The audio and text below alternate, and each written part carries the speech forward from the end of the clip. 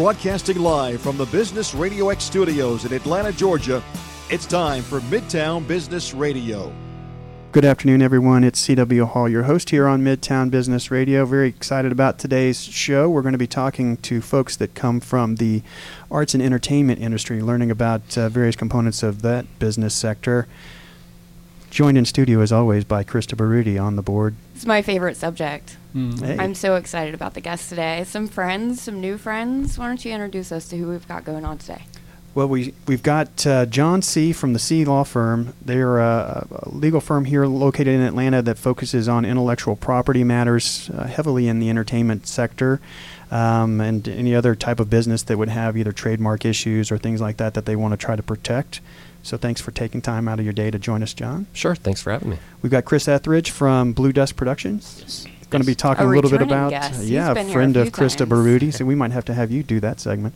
But learning about your new production that you have coming out, that's pretty cool. We got Marcus Blackwell from Make Music Count, a really cool company that helps kids learn and advance their math skills through an innovative approach using some musical education as a component of that. So I'm really looking forward to bringing that out to the community. So thanks for coming on. Thank you.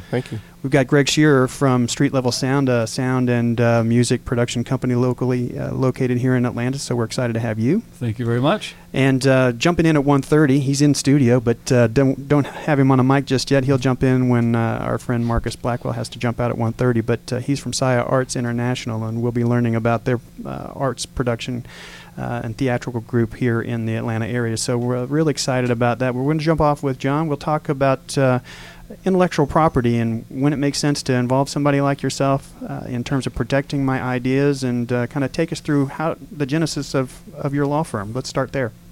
Sure. So I started off as an artist, was a musician, a touring musician, tour manager, music journalist for about 10 years.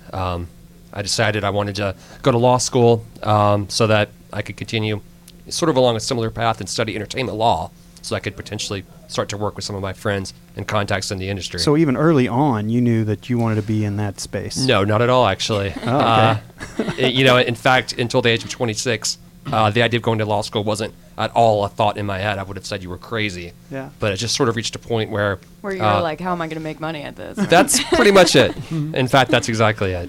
And I was like, well, I guess I'll go to law school. And actually, there was a friend of mine, John Strom, who sort of served as a mentor and a model for me. He is a former touring musician himself, and he turned into an entertainment attorney, very successful one. So he sort of gave me some advice and some insight. So I figured, well, that's sounds pretty good to me. So I went to law school, studied entertainment law there. When I graduated, spent some time over at Turner Broadcasting. Did some healthcare, tech licensing agreements, and I decided to start my own practice about 3 years ago. So I've been doing that for just over 3 years now, and I work exclusively with artists and arts businesses, and I guess also some small businesses who need copyrights and trademarks done. Okay, so it's heavily in the entertainment business, obviously musicians, but movie, anyone that's facing the entertainment space. So whether they're movie, television, movies, right, plays, anything like that somebody might need to protect. Right. So it's true that my background is in music. So I'd say probably 60% of my client base is involved in the music industry. But I also work with visual artists. One of my clients is a TV personality, have a celebrity chef, a theater production company. So it kind of spans the. Now, when you're working with somebody like that, what kind of focus will you have? It's still intellectual property, or when you're working with a particular artist, is it more contract negotiation with their right. networks and things like that? Or so perhaps there's a better way to conceive of it, which is how I sometimes like to talk about it, which is I'm essentially a small business lawyer. It just so happens that my small businesses are involved in the arts. So if someone needs to sign some talent agreement or something like that, then that's something I'll review and negotiate. Gotcha. Now, if they have an issue that's outside of my scope of practice, I'll refer it along to someone else. But yeah, I can usually assist with anything at all that's involved in the entertainment industry. Well, now, I know that you've got some, pretty big-time clients. You've been doing your thing for several years now, but you mentioned, I hope it's okay to mention because he was going to join you on the show today, but folks may have heard of Wilson Pickett along the way. And as it happens, you represent the Wilson Pickett estate and helping them transact, their daily business. So can you talk about that and how that got going? Sure. So, when you're working with a client like that has a significant back catalog of songs that are regularly being licensed, as well as much value in that name and Wilson Pickett's image, too. You're approached by a variety of different parties who want to talk licensing arrangements with you. And then you also have, opportunities for Broadway productions, biographies, film treatments, life story rights, that kind of thing. Yeah. So that's one of my more higher demand clients, which is great. I've certainly really enjoyed working with them, and it's also really great for me because I grew up a big Wilson Pickett fan. I'm actually originally from Alabama, which is where he was born. So that to me was pretty cool. Man, how cool is that? It's something I can certainly relate to, just because through my work here, I've gotten to meet really cool people. Like for me, as I sit around with you all, I'm thinking, man, I get the coolest job. But I can only imagine your typical day. Can you talk about who you're having to interface with on a daily basis? Just movie companies, things like that? Yeah, so I'll receive just random phone calls from people who find me online, referrals from current clients, from friends. So, in a regular day, I may fill out some phone calls, maybe send off a trademark registration application. Maybe there's a business I'll go ahead and help incorporate. I'll have an exclusive recording agreement that I'll either draft, review, or negotiate. Maybe do a talent agreement. Throughout all that, in fact, if you go to my website, thecfirm.com, there's a Spotify playlist where certain clients of mine have given me permission to go ahead and include songs of theirs on a Spotify playlist or clients I work with. I like that. So that's really cool to kind of sit back and listen to that and think, wow, I have some really great clients or great musicians. We've been talking with John C. from the C Law Firm, and as you've been able to hear, he works very much in the entertainment space, providing intellectual property and legal services of all types facing those particular folks in their business. Tell me why you think it's important for an entertainer of whatever type to involve themselves with someone with your expertise. Right. So it's good to have someone who knows the industry, who can help to answer some of your basic questions about it, and then someone who has your back too. It's extremely hard to be a small business owner, particularly if it's just you. There's a lot of pressure. So it's nice to have someone else kind of look over your shoulder who knows what you're doing.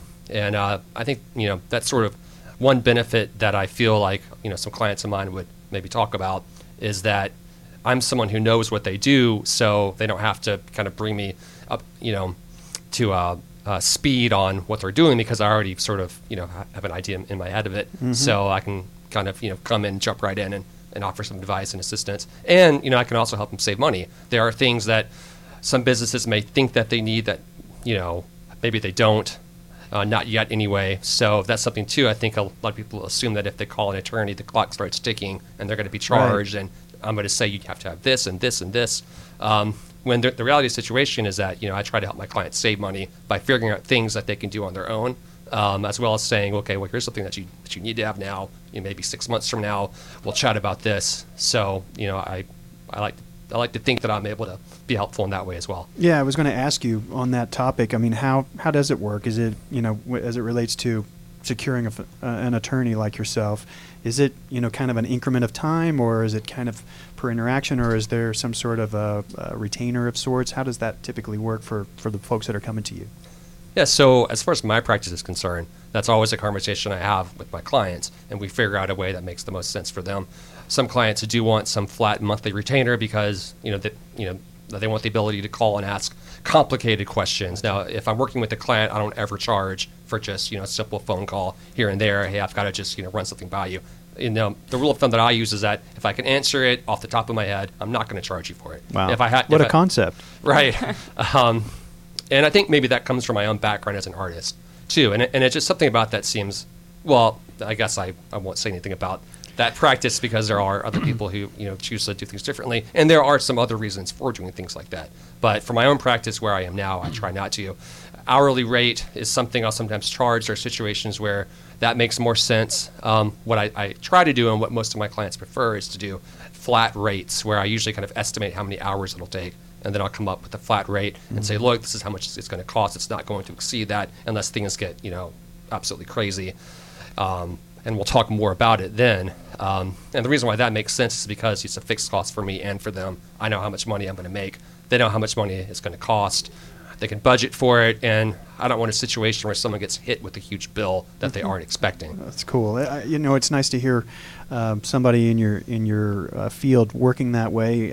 It's really kind of cool for us here to be able to kind of give away the air, if you will, and to be able to help people, not necessarily for a dime every time we talk to them. So that's pretty cool. I appreciate that and respect that. I know that you know a couple of the folks that are in studio today. Can you introduce us to Marcus? I want to chime in real quick. Please do. Real quick. One of the benefits, John, I'm an artist. I've been on the contract side, business artist, and it really takes away from the creative process when you're having to go through and read the laws and I can't create anything. All of my creative mojo goes away. So someone like you, then I can just be the artist and then have you as the businessman. So going back to the benefits, it's really great. And then, sorry if I could just add something else to that. Just, one example that there are a lot of musicians who just, for example, don't know what Sound Exchange is, that's the entity that collects digital performance royalties for sound recording copyright owners and featured performers. So, that's an example. There are a lot of artists who've never heard of it before. When, that's a stream of revenue that you need to be tapping into. It may not amount to much right now, but, that's just something that I can help out with to sort of help you track down more revenue, too, to make more money. I would way rather just pay you to do it. We can talk later. So, as I was mentioning, you brought in a guest, Marcus Blackwell of Make Music Count, and we were talking a little bit before we started the show today, and I'm very intrigued by what you do there, helping folks improve their math skills through the use of some music learning. So can you jump in and share us a little bit about what you're doing? Sure. Well, I'm originally from Connecticut, and I began as a pianist at the age of 5, and separately, I was really good at mathematics in school, middle school, high school, but the two were disconnected. And in addition to that, a lot of the times, math is taught to be feared. And so a lot of students run into issues with their mathematics because they already think before going to the classroom that it's hard and that they can't do it. And so Make Music Count was an idea that came to me in college, a little bit after. And a lot of my friends wanted me to teach them how to play the piano, but didn't know anything about music theory. So because I studied mathematics at Morehouse, that was my way in. I said, okay, well, I have a method to teach you where you could just count. And you don't have to know anything about music. You can build chords. And so then that's when I thought, well, I may be onto something here. Maybe I can help students who struggle in mathematics by engaging them with saying, hey, let's learn the piano. So I teach students how to play their favorite songs on the piano by solving algebra equations, adding fractions. How cool. And so you kind of get a 2-for-1 in the same classroom. You get better at your math, so your teachers and parents are happy, and you're happy because you're learning how to play the latest hip-hop song on the piano in about an hour. And I've heard that the tempo helps with like a linear timeline, so kids with ADD or ADHD, it helps them focus, and so I'm sure that helps with studying. Right, absolutely. And so I actually met John because when I made the curriculum, I said, okay, I have something. Where do you even go from here? And so everyone's telling me, well, you've got to protect it. So I went on the internet and I just started searching for intellectual property and how do you protect your ideas. And then came John C. And I found John. And so I called him and we just had a conversation about, okay, I've got this idea. I have an idea of how I want the business to be structured, but I'm not sure what to even do first. So he helped me with incorporating my company with the LLC. He helped me with protecting my logo, the name Make Music Count. So all the stuff that I really just didn't know. I mean, I'm a mathematician and a pianist, so I really don't have that knowledge, or I didn't have it before. And so he literally walked me through those steps and, helped me set up myself properly so that when I go to pitch to school districts and principals, I'm official because I've taken these steps, to do so. And so I was going to ask you about that. Do folks come to you, kind of like for lack of a better example, say a Kumon, kids come to you to where you are, and then also that you interface and do some on-location things with schools, or are you doing it exclusively at a school? How does that work for you? So this is a curriculum that I sell to schools. Okay. So most of the schools put my class in the after-school area, and so I would then go, and myself and my other employees would go to the school to teach the class. And so it's literally one song a lesson. And so it's it's twice a week that I go to the schools, and it's a 12-week program. And you're actually teaching it yourself. You're the instructor for them, but you're yes. going in and Yep. providing that aftercare service. That's kind of cool. Mhm. Now, is it just you, right now instructing, or are you looking to add some folks so that you can cover more ground, or how's that I do going? have a team. I have a team of about 8 Make Music Count teachers who are all undergrad students, and so this is a really great way for undergrad students to have exposure into the classroom. A lot of them want to be teachers or just, want something fun to do after school that will pay fairly well. So I go and grab them because, as I said, I'm teaching them hip-hop music or popular music that little kids would want to learn, so I need to use fairly younger teachers. So Yeah. Hip teacher. Right, hip teachers. Right. So I think it's cool that you were self-taught on the piano. By the way, didn't happen to mention that, but that's pretty cool. Well, I actually did have training, classical and jazz, but I did teach myself gospel, which is where this really came. I see. And now, who are the kids age group wise? Is there kind of a particular set that you work with, or is it Yep. all ages? 5th grade is where I usually start, 5th through about 9th or 10th, depending on the need of the students. The standard core curriculum starts teaching algebra at 5th grade. So by definition, that's where I need to start. But you'd be very surprised at how many students who are older and still don't understand the art of substituting variables, order of operations, and you need to have that foundation in order to move forward in anything. Honestly. I'm really interested. Can you give us an example without giving too much away? Sure. So, You can I have a sing book for full- us. We can all oh, chime no, I'm in not with gonna like sing. voice instruments. we don't sing in the Make Music Count class. We play the piano. So, for example, we would say the lesson for today would be Alicia Keys' Falling. And so what happens is if I tell you a note to start on and tell you the amount of spaces to count, you would be able to find the next note to play on the piano without doing anything besides counting. And so the only thing I've done is just taken everything that's musical and given it a math definition. And that's really how it works. And then when you have all your answers, you're playing the piano. Well, yeah, music is very mathematical anyway, Yep. so you've just defined it for people that have never Yeah. spoken the language before. It's kind of like eliminating sheet music. Mhm.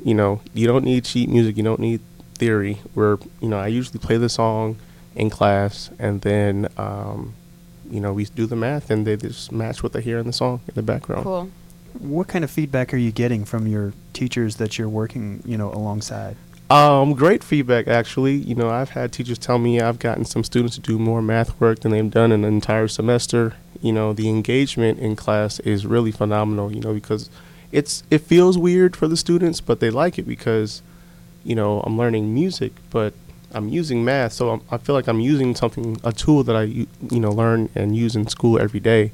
And relating it to pop and relating pop to culture. something that Yeah. I know and can relate to, right? Yeah, I think That's it's a great. really cool concept. Now, obviously you interface with schools. Yep. Now, can a listener sitting out there thinks, gosh, my kid could really use some help? Are they able to interface with you anyway, kind of Yeah. directly, or how does that I have their happen? workbooks on my website, makemusiccount.org, where you can essentially teach yourself, just like I taught myself the piano. You can do it at home. Of course, you'll need a keyboard, but all the lessons are in the book, and it's just simply using mathematics to learn how to play. Now, this is a goofy question, I suppose, but there is technology out there that allows this. If I've got a big iPad or one of those types of screens that have the, those keyboard kind of applications on it where you can technically play, would you be able to actually use that to a certain extent? Yeah, yes, you could. Wow, that's kind of cool. Yes, you could. It's really cool. Thank you. Adapting and evolving with technology. Right, right, right. So where do you see this going? I mean, are you just looking to maybe, kind of how far do you want to take your Honestly, innovation here? I really see this being used in any school, after school program, enrichment programs that have students that struggle in mathematics. This is about improving your mathematics scores. And to be honest, every school has issues with mathematics. Have you done any kind of interfacing with the folks, say, at the higher level of the education type department, like the, overarching? As far as the principals and Well, just, the Department of Education type folks that kind of oversee education on a higher level, that you might be able to actually heighten the pace of awareness of what you're doing. 'Cause I think the concept that you have is really cool. I'm getting my foot in the door. It's this is my second year doing this full time, and so I'm now starting to meet the right people. My first year was about figuring out what I had and how would I be able to structure a business. This year has been about meeting the right people, the superintendents, the principals, that would be able to share with others about how this curriculum can help their students. We've been learning about Make Music Count from Marcus Blackwell, who founded it a couple years ago here in Atlanta. They're interfacing with schools and young students who are just beginning to learn some more advanced mathematics like algebra and things like that to heighten the pace at which they're able to conceptualize, some of these hard to understand subjects, or at least at first they can seem kind of foreign. I know when the kids started getting into fractions, it was kind of like, what are we talking about here? Right. And it's kind of crazy that you can sit down on a keyboard and actually begin to grasp that. I find it very intriguing. I'm looking forward to digging into it a little more deeply. Thank you. You have maybe a cool example of a story or a kid or interaction that you had that you might want to share before we go? Yes, many. I actually, which let me know that this is really helping, I actually met a 9th grader that didn't know how to add halves. Because a lot of times, when you learn about fractions, you learn fractions with pizza. 2 halves equal a whole. But a lot of students don't understand that half plus a half equals 1. And you can only eat so much pizza. And right. I can eat them half at a time. And so not being able to count by halves is a very big problem, especially for a ninth grader. And, when I incorporated it with the songs, he was able to not only do that, but then move forward with, performing at the math level he should have been in the first place. So it really does work. Well, that's very cool. I'm very excited that you introduced us to Marcus and his story, because the impact that you're having. I mean, I know my own kid has struggled at least in the early days, getting better now that she's in a good place like Swift School, to be able to conceptualize these types of subjects. So it's very neat to have an innovative approach to it like this. I'm certainly going to take a closer look and see if there's not something that we might be able to do with her as it relates to this as well. So thanks, John, for introducing us to Sure. Marcus. Now, I know, Marcus, you got some place to go. Do you have any thoughts before we have to let you go out of studio? I know you got a place you got to be. Yeah, I'm actually getting ready to go teach a class in Edenton, Georgia. Great. And it's another after-school program. But anyone can reach me at my website, makemusiccount.org. The best place to see examples of class is actually on Instagram. Okay. I record snippets of class so that you can see how it's interactive. It's going to look like a piano music class, but they've actually solved the math lessons already and are now playing. After you do the math, it becomes like band practice. Yeah. So That's so cool. I mean, what kid goes home and they're like, I Seriously. learned math today. Yeah. And they go home Right. and they're like, I learned math. Right. It's kind of like we're tricking them, though. It's like, I learned Alicia Keys today. Haha, now you're But smarter. but that's just it. Half the time, our difficulties that we're perceiving are just that. They're perceptions. Right. It's Right. our mindset going in. So Absolutely. to be able to kind of shift it a little bit, and then all of a sudden they're like, oh, wow, this is actually, you Brain may be reframe. actually uncovering mathematicians to be that never had an idea, that they would be able to do it. Right. So that's pretty cool. Yeah, that was my exact story, Cool. too. Well, I'm very glad that you made some time to join us on the show today. Absolutely. We'll let you get on down to Edenton. We've got to get some of our other folks in here. So thanks a lot to Marcus. Make sure you link up with him on his website. On the website, he can tie you into his Facebook and Twitter locations there, and we'll follow him as well. So if you're tied in with the show's social media, you'll be able to find him there as well, and we'll be making sure we share your information as we go. Thank you very much. Cool Maybe we'll stuff. have you back. Yes, sir. Absolutely. Hope you come back. Have a good class. Thank you. Well, next up, we got somebody else that John was kind enough to introduce us to. We got Greg jumping in from the street level sound. So take me through your story. How did you get started in street level sound, and we'll come up to today. Well, I would have to say I kind of fell into it. If you want to really go all the way back, I like a lot of kids, was handed a guitar when I turned 11. In fact, we've made that a rite of passage in our family now. You turn 11, you get a guitar, and then it's not a bad deal. Yeah, you have to learn how to play it then, But the company actually has been in existence now beginning in 2004, and up to that time I was an employee of someone else, and I felt it was the right time to not be the employee anymore. But what our company does is create musical content and sound design content for commercials and for TVs and radio shows. We have gotten, in fact, I was counting later on today, in fact, I hit a milestone in the month of October. I'm up to 56 TV shows now. Good job. Wow. What are some of those TV shows? Well, I had to bring a list because I didn't want to trust my memory. That's what happens when you get to 52. You have to bring a list. Okay. And I have to be very candid and say there's some winners in here and there's some real dogs too.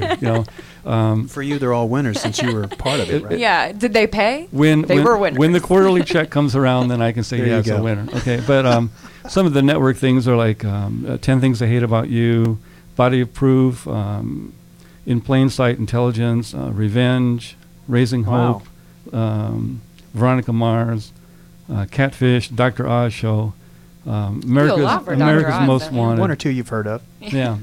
Maybe. And we haven't seen each other in a couple years, but you were hitting it hard with Dr. Oz last time we dropped off. Yeah, and these are things that really kind of were almost a sideline, because I always really wanted to push writing for TV commercials. In fact, I've done a lot of TV commercials. In fact, I make a little mnemonic for myself when I talk to people about. I have one for every letter of the alphabet, from AT&T and Aetna to BMW to Conoco to Dannon and Dell to Domino's to Gillette to Hard Rock Hotels to Kellogg's to Kraft to Lysol to Mountain Dew to, and so on. I'm still working on. It's your promo X. jingle. I haven't gotten. We got to get Xerox. Oh. Yeah, I'm waiting for that one. But Business Radio X. Hey, yeah, there's an X in there that's fairly prominent. I might be able to make that count. You never know. I've sent you an email. Send it back. But our business is kind of a family business. It's really myself and my two boys. Why don't you brag about Kyle and Paul? They're doing some awesome stuff. Right. They're in an end of the business that I kind of began. I began in the record industry, and when I began, I wanted to be a recording artist, and I actually put out 2 CDs in the 80s and 90s that were in what was called New Adult Contemporary was the genre. Did you have like a rock band photo? Because I would like to see that from the 80s. I got a rock band photo that's going to drive you nuts. Okay. Oh, you won't believe it. Drive you up. You're going to have to post it on the show's Twitter page. But I quickly got out of that part of the biz because it's just so I don't know what to say, shady, but it is kind of shady, And I wanted to get something that was a little more I could count on it and steady. So I got into commercials, and being raised in the Chicago area, that was at the time the capital of the world for radio and TV commercial creation, and fell into that and through some good connections with people. And you worked for some studios as well, right? Worked from studios and kind of moved from one. I actually began in Chicago as a session guitarist, and got to meet producers, and I, say I'd like to go on that side of the glass now, and convinced them I could write. And I got hired by a company called Advertunes, and we created music for Unical, for Captain Crunch was one of my early ones, for Ford, for Kraft Cheese. There was a bunch of them, and then that was kind of where I cut my teeth in that part of the biz. It was really kind of fun, and then since then. Have added a lot of others to that list. But the whole TV thing has been kind of a thing I fell into and really didn't really intend to go there, but began almost right after Street Level Sound began. We picked up as our first client the Oprah Show, and so for 10 years I was a music writer for the Oprah Show. Wow! Up until the time she went off network, and in the context of doing that, created probably 400 pieces of music for the Oprah Show that ran for all those years. In fact, they're still running. I'm very happy about that. Nice. Congratulations. And along with her show, then some of the other things that were under her umbrella, like the Dr. Oz show and the Rosie show and the Nate Berkus show, were all under the Harpo umbrella of shows, and they were all, doing that. So that was something that kind of changed in its nature a couple years ago when she went off network and went on to cable. But since that time, the two boys have come of age, as Krista was pointing out, and you've had the pleasure of meeting the two boys. Yes. And they're in the record industry, and I don't know why. What are they doing in the? Could have to do with their dad. They are both in production of music for different artists. In fact, Kyle, at the age of 24, got a Grammy nomination last year. Congratulations, And Kyle. It's huge for him. Yeah, he. You guys are so nonchalant too this year. So they're just like, Like not a a big deal. He's currently Didn't win. working with on the new release by Call Me Maybe chick.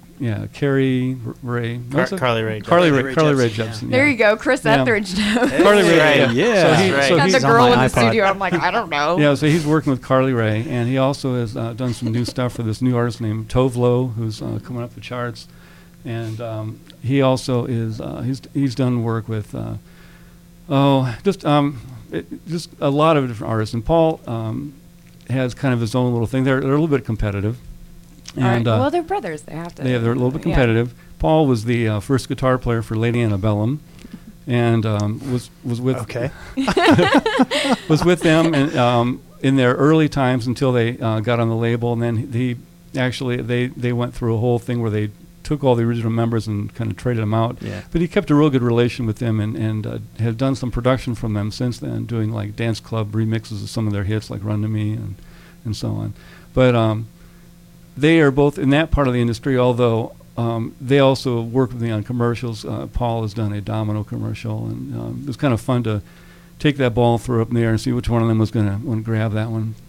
So Well, I think it's Whoever really. has the free time in between Grammy nominations, and, That's right. whatever. I think it's intriguing because I don't know if a lot of folks would really think of Atlanta as much of a center for arts and production of movies and television, but it really is kind of It's in the last few huge. years it's really begun to take off in that way.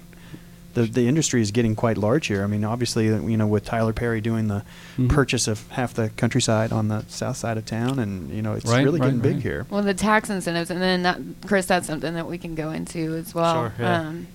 So have you with the way it's been building up here? Obviously, many of your clients are elsewhere. I mean, how once you got to Oprah, I mean, obviously, I'm sure that opened many doors in terms of being able to have that on your resume, and then plus all the shows they had under that brand that made sense to just kind of pull you in with that. But well, there is a certain amount of name power there, I guess. yeah. But I mean, how do you folks come to you? I mean, is it just because of credits on other productions, or how do they find you to tap into your expertise? Well, this business there's a catch-22 in getting into this part of the biz. You'll have to show what you've done before someone will trust you. I mean, because people have got big budget productions. I mean, even like a TV commercial, you don't think about it, but there are hundreds of thousands of dollars that go into making a TV commercial. And many times, if you're providing the audio or the sound design or the music, you're that last link in the chain, and you've got to either save it or sink it. And I've got a lot of stories where it comes down to that final minute, and the client has got the huge eyeballs like this, and they're thinking, is my whole investment going to go down the tube now? And it really does take a lot of trust for a client who's put $200,000 into production and editing to turn that over to you and say, okay, now make it work and make it magic, and let's run with it. So you have to be able to show them you have that kind of ability, that you have a track record, that because I've done this for another client, I can do that for you. Right. So there's quite a bit of track record and credibility that needs to be built up, and getting started, I think, is probably the hard thing there. When you're in this type of space where you're doing music and sound for productions of various types, to build your business, to build your company, or are you yourself or somebody that is working with you, are they kind of going out there and saying, hey, we're here, think about us, or is it more just based on I used referrals to do only that. kind of stuff? Well, it's kind of odd. I mean, I have a person on the West Coast that does that for me, and I have someone on the East Coast, and a lot of the work that I get is coming in from West or New York I or see. L.A. In fact, I just struck up a deal with a company out in L.A. to make some movie trailers, but And oddly- signed a vocalist's amazing song to their company. That's Hello. But I mean, oddly enough, it's more of my things come in from outside of town than inside of town, Wow. which is kind of Of course, weird. that's the way it goes, I guess. Well, it goes right back to that relationship thing. I mean, for the listeners out there, I worked for Greg a couple years ago doing just that, and a lot of it was for ad agencies, which talk about like the hardest sell of your life, selling to an ad agency, right? And music at that. But staying present. But it's these people, they have their go-tos, and I'm sure a lot of your stuff is just return and referral, and those people that you've developed that trust. You're gonna hit that deadline. You're gonna turn out quality work, and it's so important to do Right. that. That's true. In fact, I always like it when I have what I would call repeats or comebacks. I found that's a lot of this business. One of my big clients that's been a comeback is Kellogg's. I've got, I think, 4 or 5 things I've done for them. Mellon Financial's been another one. State of Pennsylvania Tourism has been another one where I've like multiple returns. That's always kind of good. When someone will show you that they have that kind of a trust in the work that you've done. Mhm. I think it's pretty interesting as we sat around and kind of chit-chatted amongst ourselves before the show was starting. You commented, given the fact that John's here as an expert in protecting people's intellectual property, you mentioned the fact that as you sit around and watch television or listen to the radio, you're constantly hearing infractions or what are probably infractions of intellectual property. I think it's interesting how, when you get into a space, I'm come from healthcare myself, my training and expertise, so my view of that space is radically different than yours.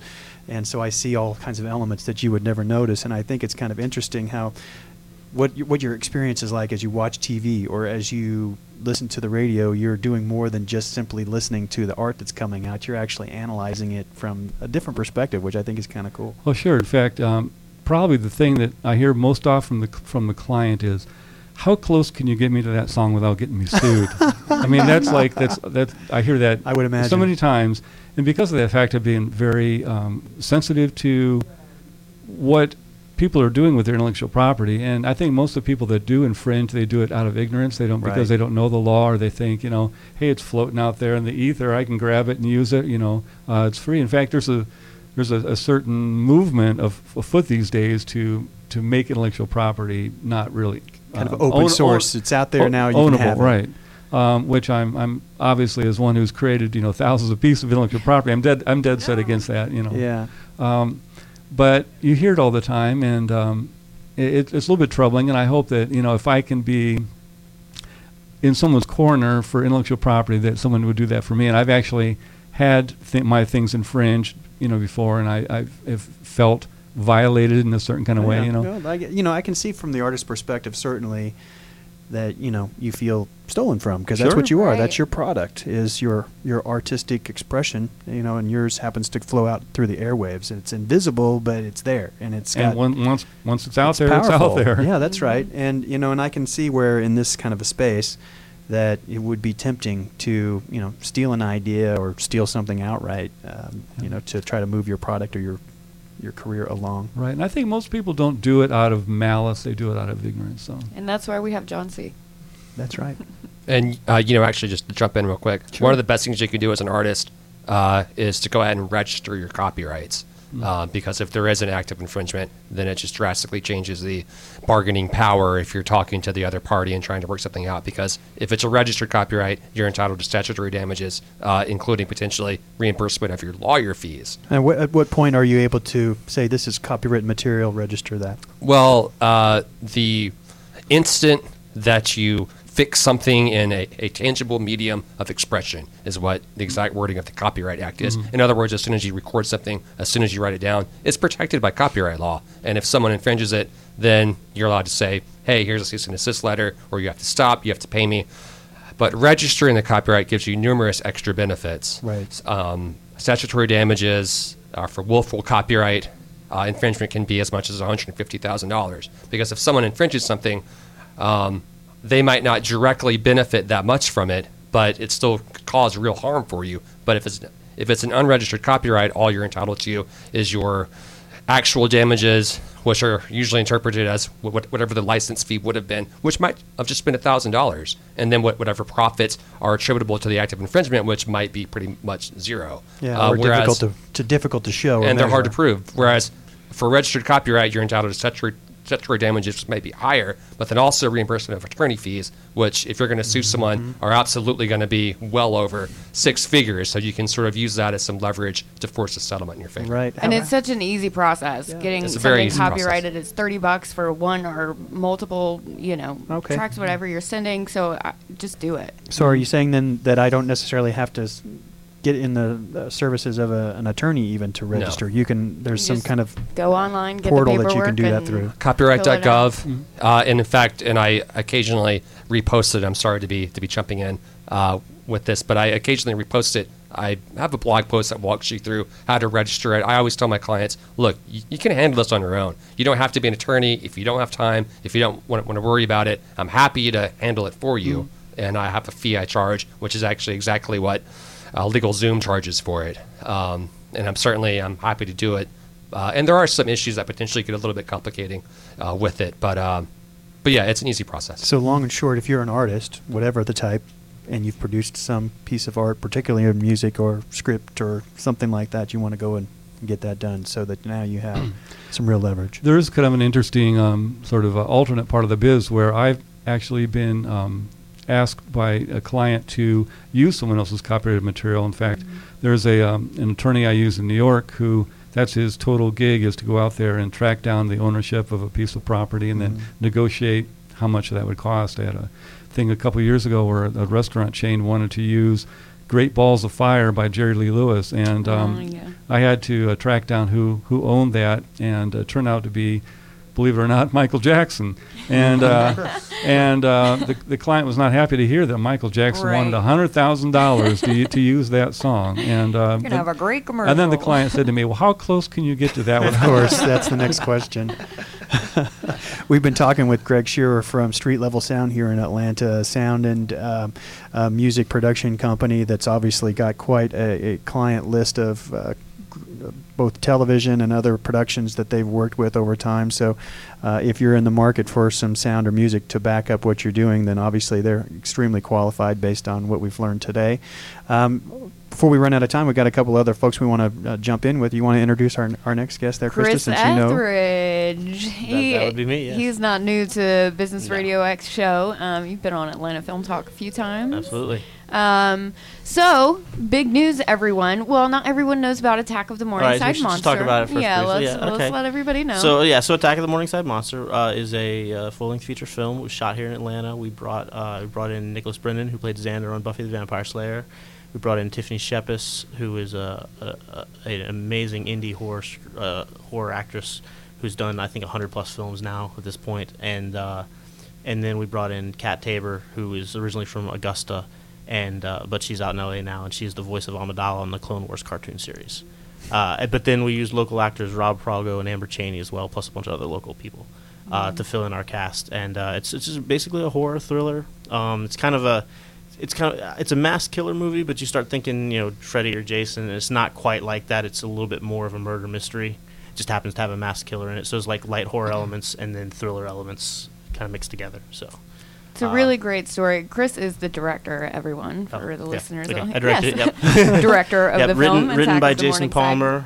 Palmer and produced by Michael Harper, who's also been on the show before. Yes. Shout out to everyone. And Jason and I also produced it.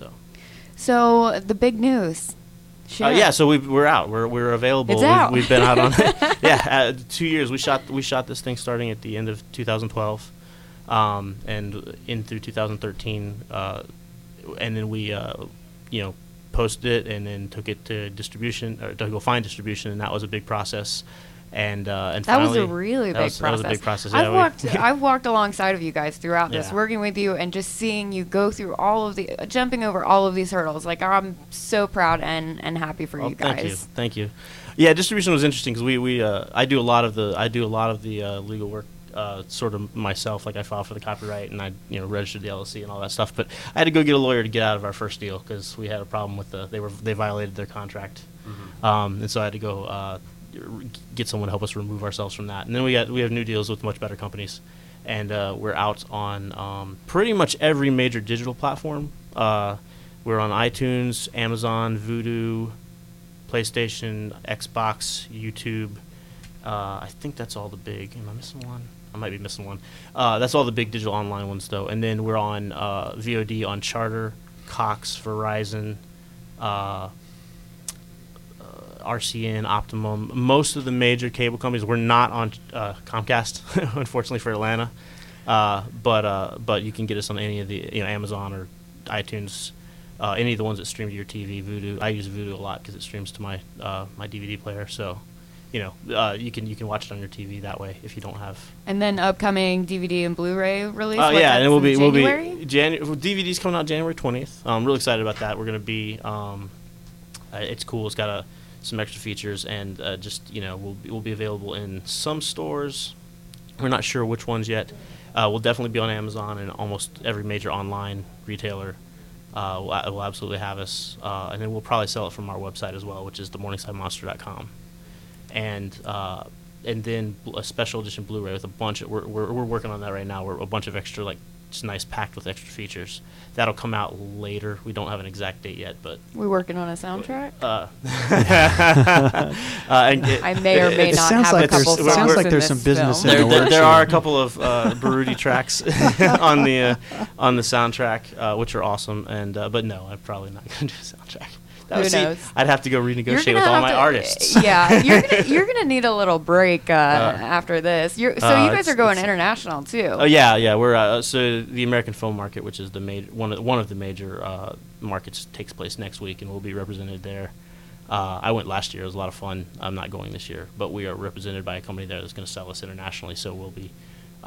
It looks likely that we'll be at least in the UK, Australia, Japan, Germany. Excellent. And possibly many others, but the market, it's a really tough market right now. The proliferation of digital cameras has made it easier for filmmakers like me who've been doing it for a while to make films, but it makes it easy for a lot of people to make films. Mm-hmm. And so the market has a lot more product, so it's a lot harder to find your niche. And we're hoping that our cast helps us stand out from a lot of the independent films that are out there, because we do have some recognizable faces in our cast. What's the process like when you're trying to put something like this together? You talk about funding and things like that. How do you? There's a billion different roads to funding. But it's for movies like ours, and we're a low budget film. We're a SAG ultra low budget. That's the contract we use for our actors through their guild, which is under $200,000. And so we didn't go find high end equity investors. We kind of reached out to people we knew, and we're kind of met along the way, and then self-funded some of it ourselves. It's sort of the same with any small business entrepreneur. Friends, family, absolutely. Start there. Absolutely. So Blue Desk Productions, where do you go from here? Obviously, you got something that's hitting the market's doing pretty well. Right. Yeah. We hope. I feel like the only feedback I have right now, I won't see numbers for a few months. It's all quarterly based. Yeah. And we've only been out 3 weeks, but our online presence has made me feel like we're doing pretty well. So obviously you're here, and we've got I know on the Business Radio X network we have a lot of folks that tune in for our content. Right. So that's a nice new media outlet that gives you a ton of earned media. But what else are you doing to get the word out about what you're doing? So we're doing a bunch of social media, and then a little bit of traditional advertising, and that's lots of festivals. Lots of festivals. Yeah, we're done with that now. We basically wound down our festival thing. We spent a year while we were dealing with the distribution mess. We spent a year traveling to festivals. We screened at probably 16 or 17 festivals. Wow. In the U.S. Since January. And then we took home a few awards and a lot of nominations. And would you like to name any of your awards? Yeah. Give yourself some props. Yeah, we took home Best Drama at the Fright Night Horror Film Festival in Kentucky, in Louisville, Kentucky, which is one of the bigger horror film festivals. And then Rob Pralgo, one of our lead actors, he took home Best Actor at the Crimson Screen Film Festival in Charleston. And he's an incredible actor and really kind of anchors this film. And then we've been nominated. Several of our actors have been nominated for Best Actor or Best Actress at various festivals. I think those are the big ones, though.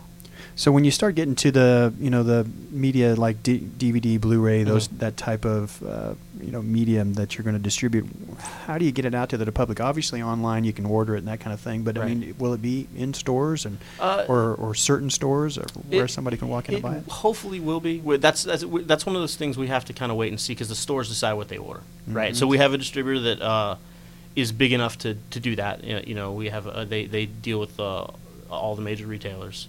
But our film itself is kind of small, so a lot of stores don't pick up films as small as ours. How about Redbox? Redbox, we're in contention at Redbox. We're in front of them right now. We're waiting to hear on that. That would be a big deal. But Redbox does do a fair amount of indie horror. Yeah. In particular, they do.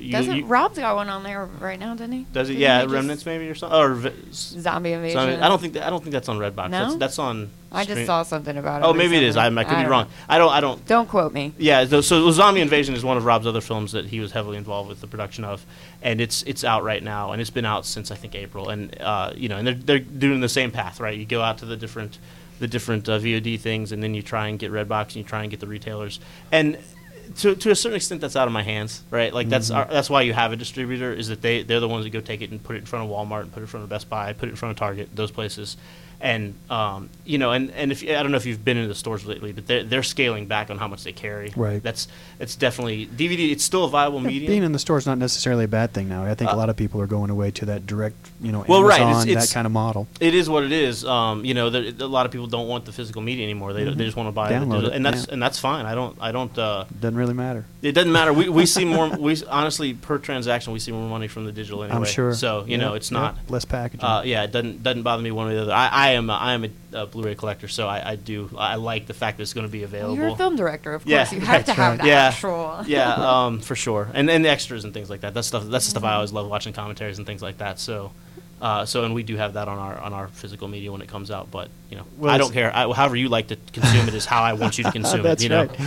It's been very cool having you on talking about Attack of the Morningside Monster. Chris Etheridge from Blue Dust Productions. And anything real quick before we jump over? We've got one more guest we want to talk to here. We're getting ready. We're gearing up for the next things we're doing, and we do my partners and I, we do help other indie film productions. If you need if you need some of our, we've kind of been through the process now, and we have a little bit of expertise, and we do help other productions in a producerial capacity. For an indie director, I tell you, this is one of the most professional, creative people I've worked with. It was an absolute pleasure. So if you need help, come to this guy. He knows what he's talking about. I got to pay her after the show now. Yeah, that's right. We were tickled that Krista introduced us. And jumping over to our next guest, another friend and colleague of John here.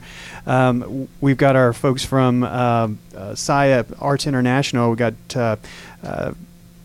Philip Justman. That's right. About lost it there. But thanks for making time to come out. Tell us a little about SIA Arts International.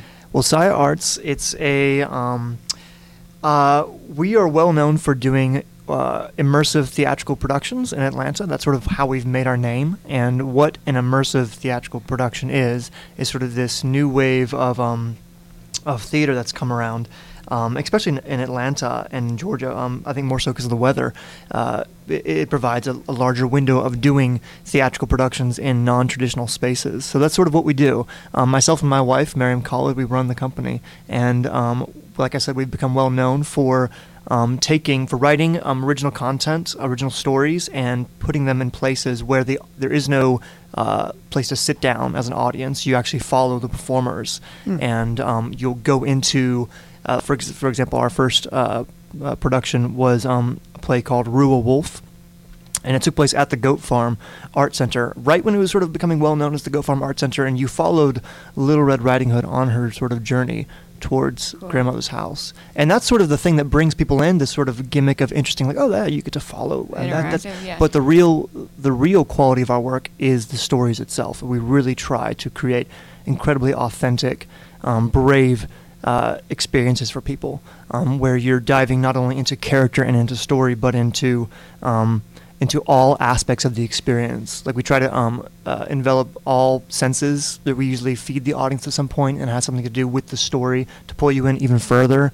And not to mention, you're walking, you're engaging with your environment, you have the characters around you, there's the lighting, there's the story itself. So I think a lot with nowadays, especially today's younger audiences, where you you can jump from entertainment device to entertainment device very quickly. This sort of multi-pronged approach to creating an event where you can be pulled in by the scent, or pulled in by the environment, or pulled in by the story, or pulled in by the visualizations or the sound, music, all this stuff, then it provides all these avenues for people to really get involved in what we do. And so that's sort of what we've become well known for. But we do a lot of other things too. We create. We do a lot of writing. We do storytelling. We're now diving into the film world a little bit. There's been some interest with some of our shows with that. And yes, we do a lot of different things. But that's sort of what we're known for, and that's how we met John. So with your production being immersive, and we're going to follow you around, I would presume that the audience has got to be relatively small and kind of intimate. Mm-hmm. Can you talk about that? Yeah, our last production we did was called Terminus, and it was set during the very end of the American Civil War. And you followed a group of deserters as they tried to make their way home. Mm-hmm. And it was originally inspired by the book Watership Down, actually, and that idea of following rabbits, but rather than rabbits, you had these Confederate deserters. But what we did is we offered 3 different paths for the audience to take, and each path had a different level of physical exertion for the logistics of the folks who are not interested in walking around for a mile, who just kind of want to walk a little bit and sort of sit and enjoy a show. Then you had sort of a medium level. That was they walked, I think, 0.46 miles. Then you had a higher level where they walked 0.53 miles. Where that one was, you actually had to run at points to keep up with the performers. You lost me at running. I was like, this sounds great. I was like, wait, run? I'm gonna have to. I'm very intrigued by by the experience. We'll have to check it out at some point for sure. So in that aspect, yeah, we do have to have sort of a small audience, which is something I really like. It really creates a high demand for our shows because there's a very limited amount of tickets. How many people are you typically seeing, in the audience? Our last Terminus, we had our largest audience area. We had about I think we could go up to 60 or 70 people, and then the next path we had 30. The next path we could only invite 20 people on the path where you had to run because we had to keep track of all these people. Man, I bet that makes for such a great show, that intimate setting, though. It really does. I mean, imagine you're following this character. That is your character to follow. You along with 20 other people.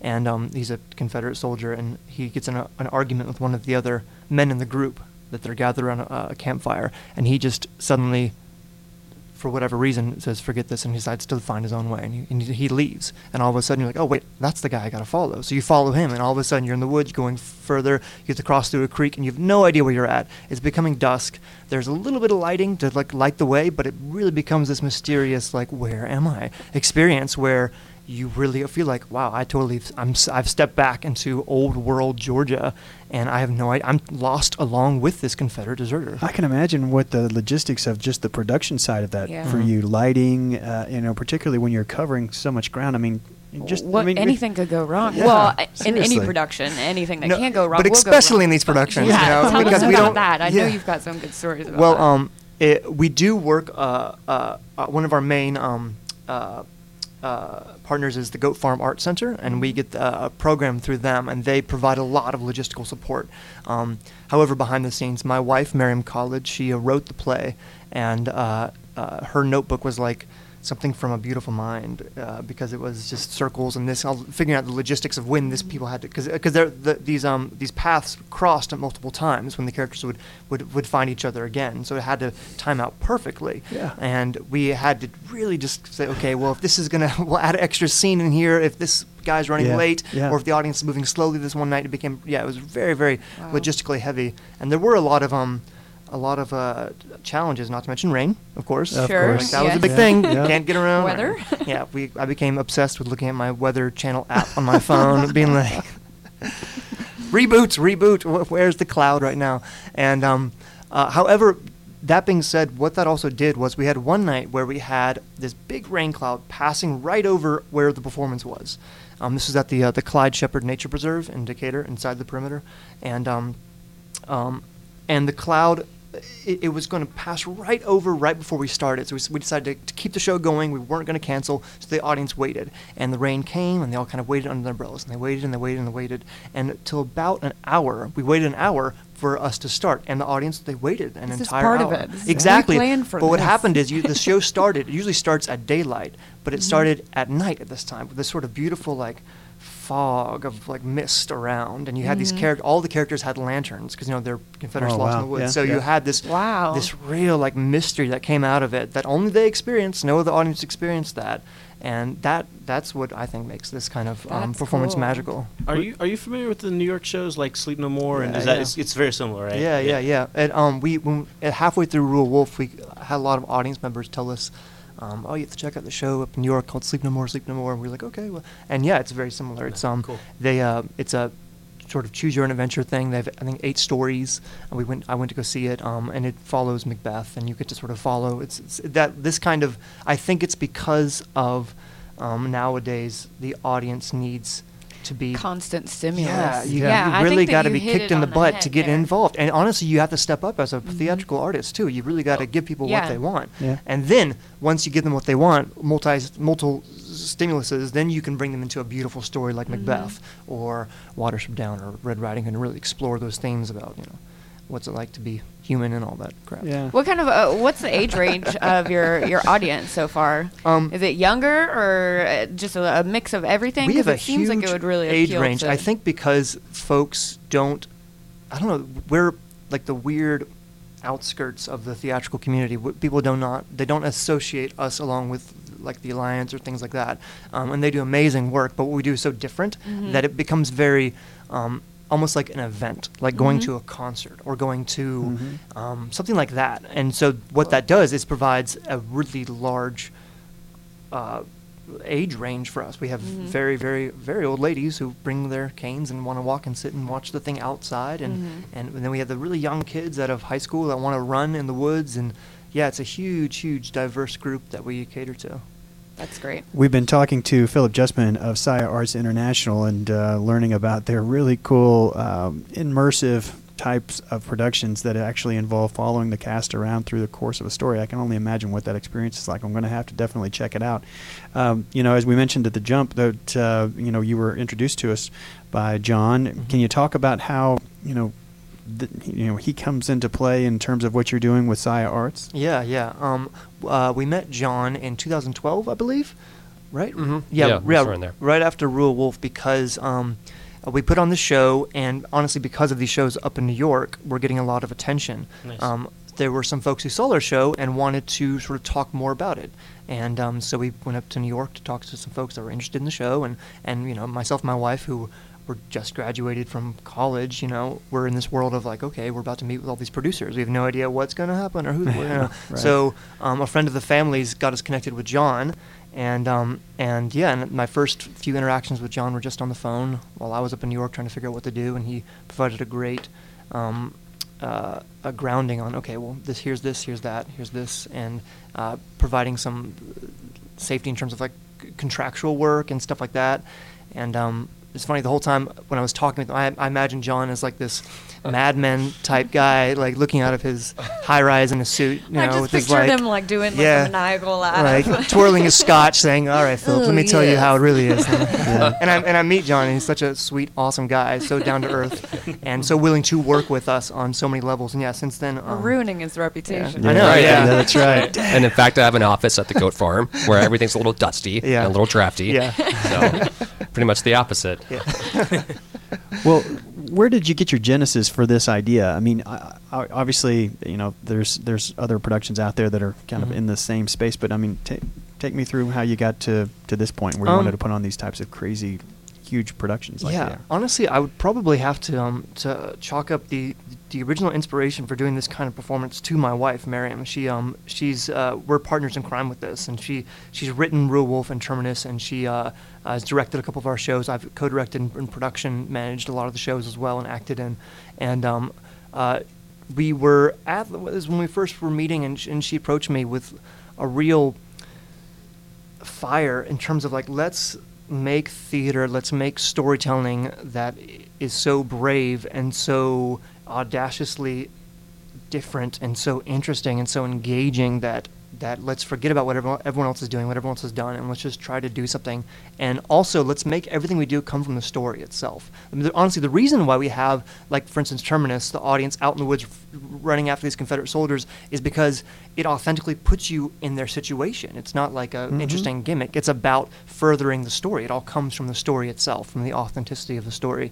And she's the one that really pushed that forward in our company first, and we've sort of run with it first. And like I said, now we're sort of looking at doing some film work and stuff, because, like I said, I think the core of what we do is not about this interesting immersive stuff, which is interesting and really exciting. And I'd go see an immersive show if you haven't seen them before. It's really a different way to experience theater. But what the core of what we do is about our storytelling and character work, and really creating like once-in-a-lifetime stories that really get your, That's cool. That's really cool. I know where I'm asking to go on my next date. That's nice. You got one set? Oh, well, I can this afternoon. Well, before we run out of time, we stayed long, but it's been worthwhile.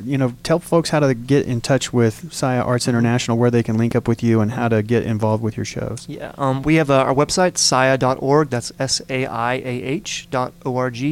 We're very active on Facebook. That's Facebook.com/Saya ATL.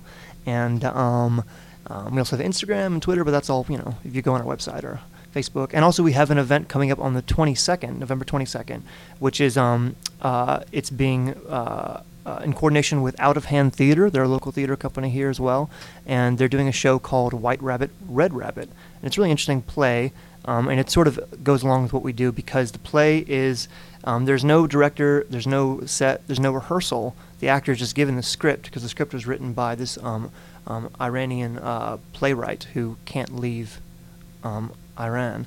And so... Wait, is that the story, or no, that really happened? This is actually why it's performed this way. And because of this, Gotcha. There's no rehearsal or no anything. The actor or actress is given the script and just has to perform it. And it's supposed to be a really amazing, really wild event. And that's happening at the Goat and Hammer studio at the Goat Farm. On the 22nd. On the 22nd, yeah.